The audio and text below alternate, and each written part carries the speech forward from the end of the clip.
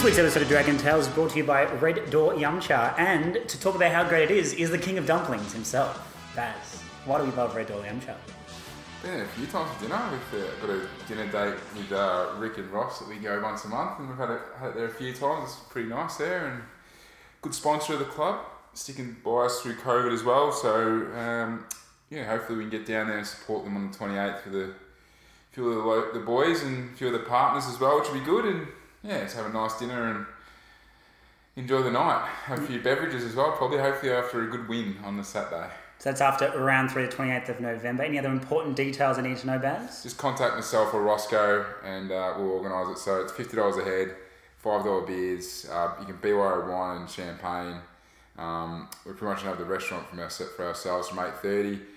Even the laneway as well, and we've got it pretty much the rest of the night. So it'd be good to get 30 odd people down there. We've already got a few people booked, but contact us because you need to pre-book, obviously with COVID rules. So hopefully, have a good night and support our sponsor, because I think it's important we start supporting our sponsors, especially now during COVID. Now we're on the other side. We want them to keep supporting us, but in turn we need to support them. So I think that's pretty important.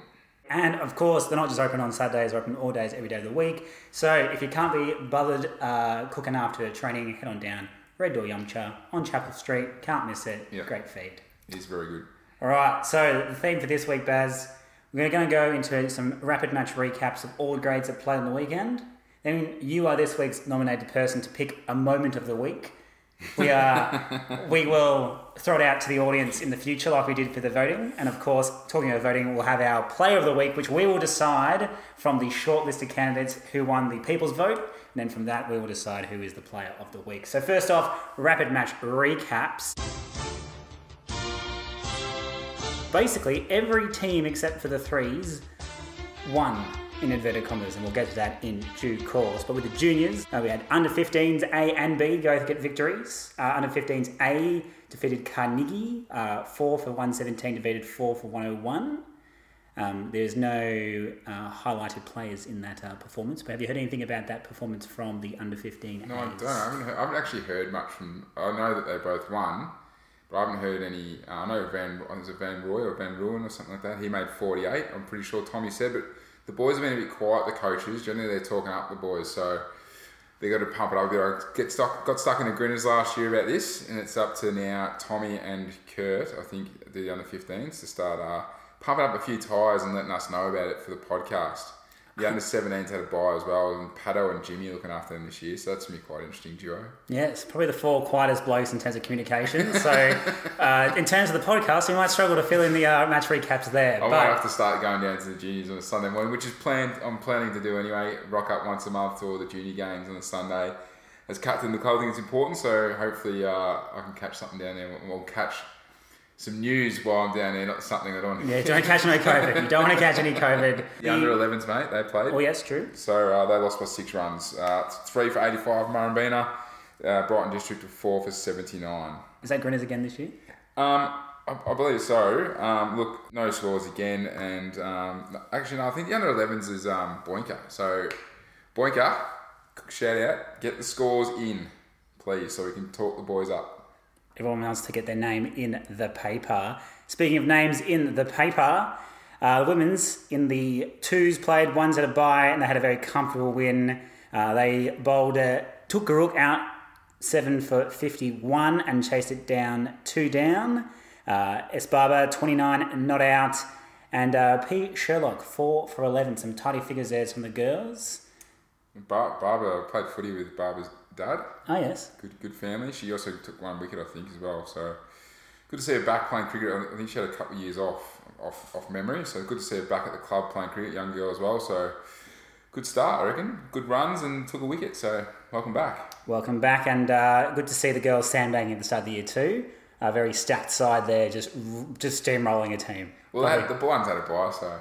Yeah, fair enough. Why not? And you want to play cricket? It's come out of COVID, why not? We've done it a few times in the 3s and 4s. We don't mind sandbagging. No. We don't mind sandbagging, that's fine. Do what you got to do. Do what you got to do. Unfortunately, that tactic didn't work in the 3s. They went down to Murrumbina, so Murrumbina 136 was defeated by Brighton District 111. In terms of the bowling performances, very strong bowling attacks here. Obviously, some got away, but Steve Ralph took 3 for 25. Sully, captain of the Sandbaggers, 2 for none. So he's turning himself into a legitimate bowler now. Drops himself to he's the captain of the fifths this year. Yeah. So he goes from the threes to the fifths after this performance. Yeah, so a few more 2 for nuns, I reckon. He'll towards the tail blow end. himself out every week and claim 4 or 5 wickets and talk himself up like he did today. But just on that, they were 2 for 80, Murrumbeena, all that for 136. So good comeback with the Ralphs, Sacks and Sewell just cleaning up the tail there and getting them bowled out for 136. And then the scorecard was almost the opposite for Brighton District. They were 4 for 17 and a few big partnerships, and they got to 111 with the skipper top scoring and Steve Ralph top scoring as well. So, but notice Sully didn't make any runs in the three, so pushed himself further down the order. I wonder where he'll bat in the fifths this week. 11. 11? He's a bowler, mate. He's a bowler. He's a legitimate bowler now. And that's what he wants to be. Want to be his whole life. Now he's committing to the cause. The Twos. They didn't win the premiership last year. They would be premiership favourites now if I was an odds maker. Oh, wow. Oh, big call. Big call. Big win. I hope Aspinall aren't listening to this podcast this week. The Twos, though. Yeah, Twos are playing Aspinall. Yeah. Yeah. Well, the Twos aren't talking themselves up. That's the advantage I have here. Like, you have to talk down the teams I'm going to be selected in, and then we'll talk up the other teams to make me feel good. So that's how we roll. But 8 for 166 batting first. Lockie Campbell did what Lockie Campbell does and hit big bombs, apparently, as reported by award-winning journalist Jack Bannister. So that's 45. Smiles. Old Jimmy Hamilton got a solid 29, and everyone else kind of chipped in around that for the 166. And then bowling-wise, that was super tight. So Ed Kerwin, 2 for 9, apparently was bowling absolute gas. Matty Coots wasn't bowling gas, apparently was bowling nice spots, 2 for 14. Same there with Brando, very tidy as well. And on debut, Danal Image, 3 for 27. Off 5. And a run out. Yeah, 14-year-old. 14-year-old on debut in the Twos. No pressure. The Iceman. Yep. And we'll jump to Shark here, but he is the bowling performance of the week. Yeah, I know. He's knocked me off. Good on him. But we'll get to that in due course. Also had Jake, another 14-year-old playing in the threes. We've got to that opener batting. And I think they were 4 for 17, and I think he was the 5th wicket, so he hung around while they were in trouble. So it's good that we've got some young kids coming through playing good level of cricket as well. And good to see Scott Gordon play his first game for the club. He got 20 odd, and if I don't mention this, he might not talk to me for another week or two. But apparently Swaggy. Now Swaggy's swag is back. Oh yes, everyone loves the Swaggy swag. He's been in the gym. Mm-hmm. He's put on some pipes, and apparently hit a massive 6 that would have been a 6 at the MCG. He was saying. Yep. Or apparently square or long boundary? It would have been square. Yeah. Because he only hits square. He only sweep or pull shots. The only shot he's got. And Julie talked it up at training on Tuesday night. But didn't train tonight. I think the heat might have been too hot for Swaggy. But it's good to see the swag's back. He's bowling well, batting well. I think he's in for a big season, the old swag master. That's what we like to see. Faced the training on Tuesday night. He rated it. He was signing autographs at training. Yeah. Yeah. No, it's good to see the swag back. Yeah. The Swag Smiles combination were really good. Actually, the Swag Smile Ed combination will be sold for the Twos. So we look forward to hearing more stories of that and more relayed stories. Obviously, we can't get down there most of the time. Yep. So it'll be good to hear what actually happened versus the story we get told. And Swag and Smiles obviously coaching under 17s. So the boys under 17s in for a great year with those two. Good personalities. Lots of chat and banter between them, lots of talking. Yeah, and hopefully heaps of swag from the under-17s as well. We want to see more confident youngsters coming through the ranks. And then finally, the ones. We played Mentone and therefore it ended in a tie because that's what we do apparently.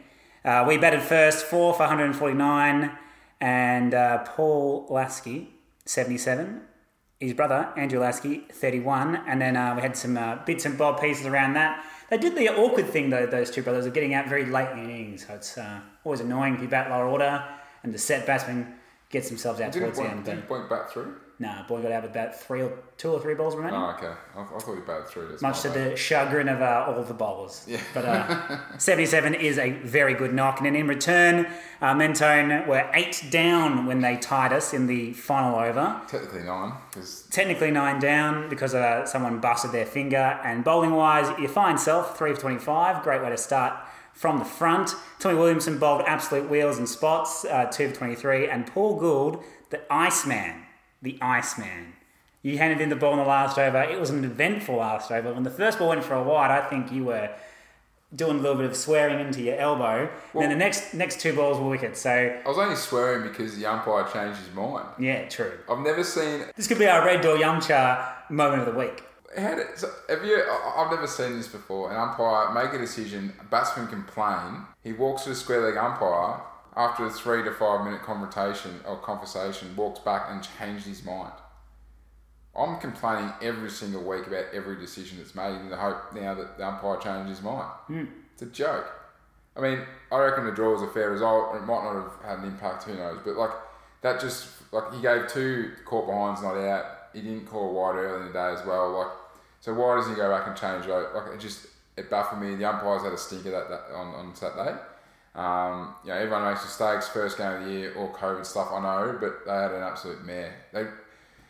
The fact they wanted us to go back out after 20 minutes of the game finished as well, because there was a ball short in the scorebook, but luckily common sense prevailed. Common sense isn't that common, but between myself and Heverin, and we all thought it was a draw, so we said, "What? We're not going back out there," and we just called it a draw. So I think it was a bit disappointing. So I think it was probably one we could have got away for us. Our batting was good for probably 35 to 30 overs. I think we got off to a real solid start, but probably didn't push early enough. And with our bowling, we were pretty good for most of the day, but just certain periods, and our fielding was unbelievable all day. I think I had a stinker, I dropped the catch, but that was about it. So all in all, a lot of positives, a few little negatives, but you got to have a negative to learn from, and lots of positives to move forward. So hopefully we can improve on those things going forward against Aspendale. I back Hayden in 100% to bowl better than we did on the weekend. We picked Kudu this week because we've got an out with Jordan McKenzie away. So we've got an extra bowler and someone else who can field and hold a stick at the end of the innings as well. So I think, it's all positive at the moment. Now, we won't have the Red Door Yamcha moment of the week as a negative. Can you think of it as a positive as the first in-season episode? We'll throw it to you. As I said, next week we'll throw it to the audience during the week in the socials. But give us your moment of the week, will you? I think it's just good around at the club at the moment. Training's been good numbers. Good to see, like I said, 2 14-year-olds playing in their top 3 sides and performing. Good to see new blokes down at the club and Scott Gordon and blokes playing their first game in the ones, Jordan McKenzie. Lots of positives at the club at the moment, which is good to see.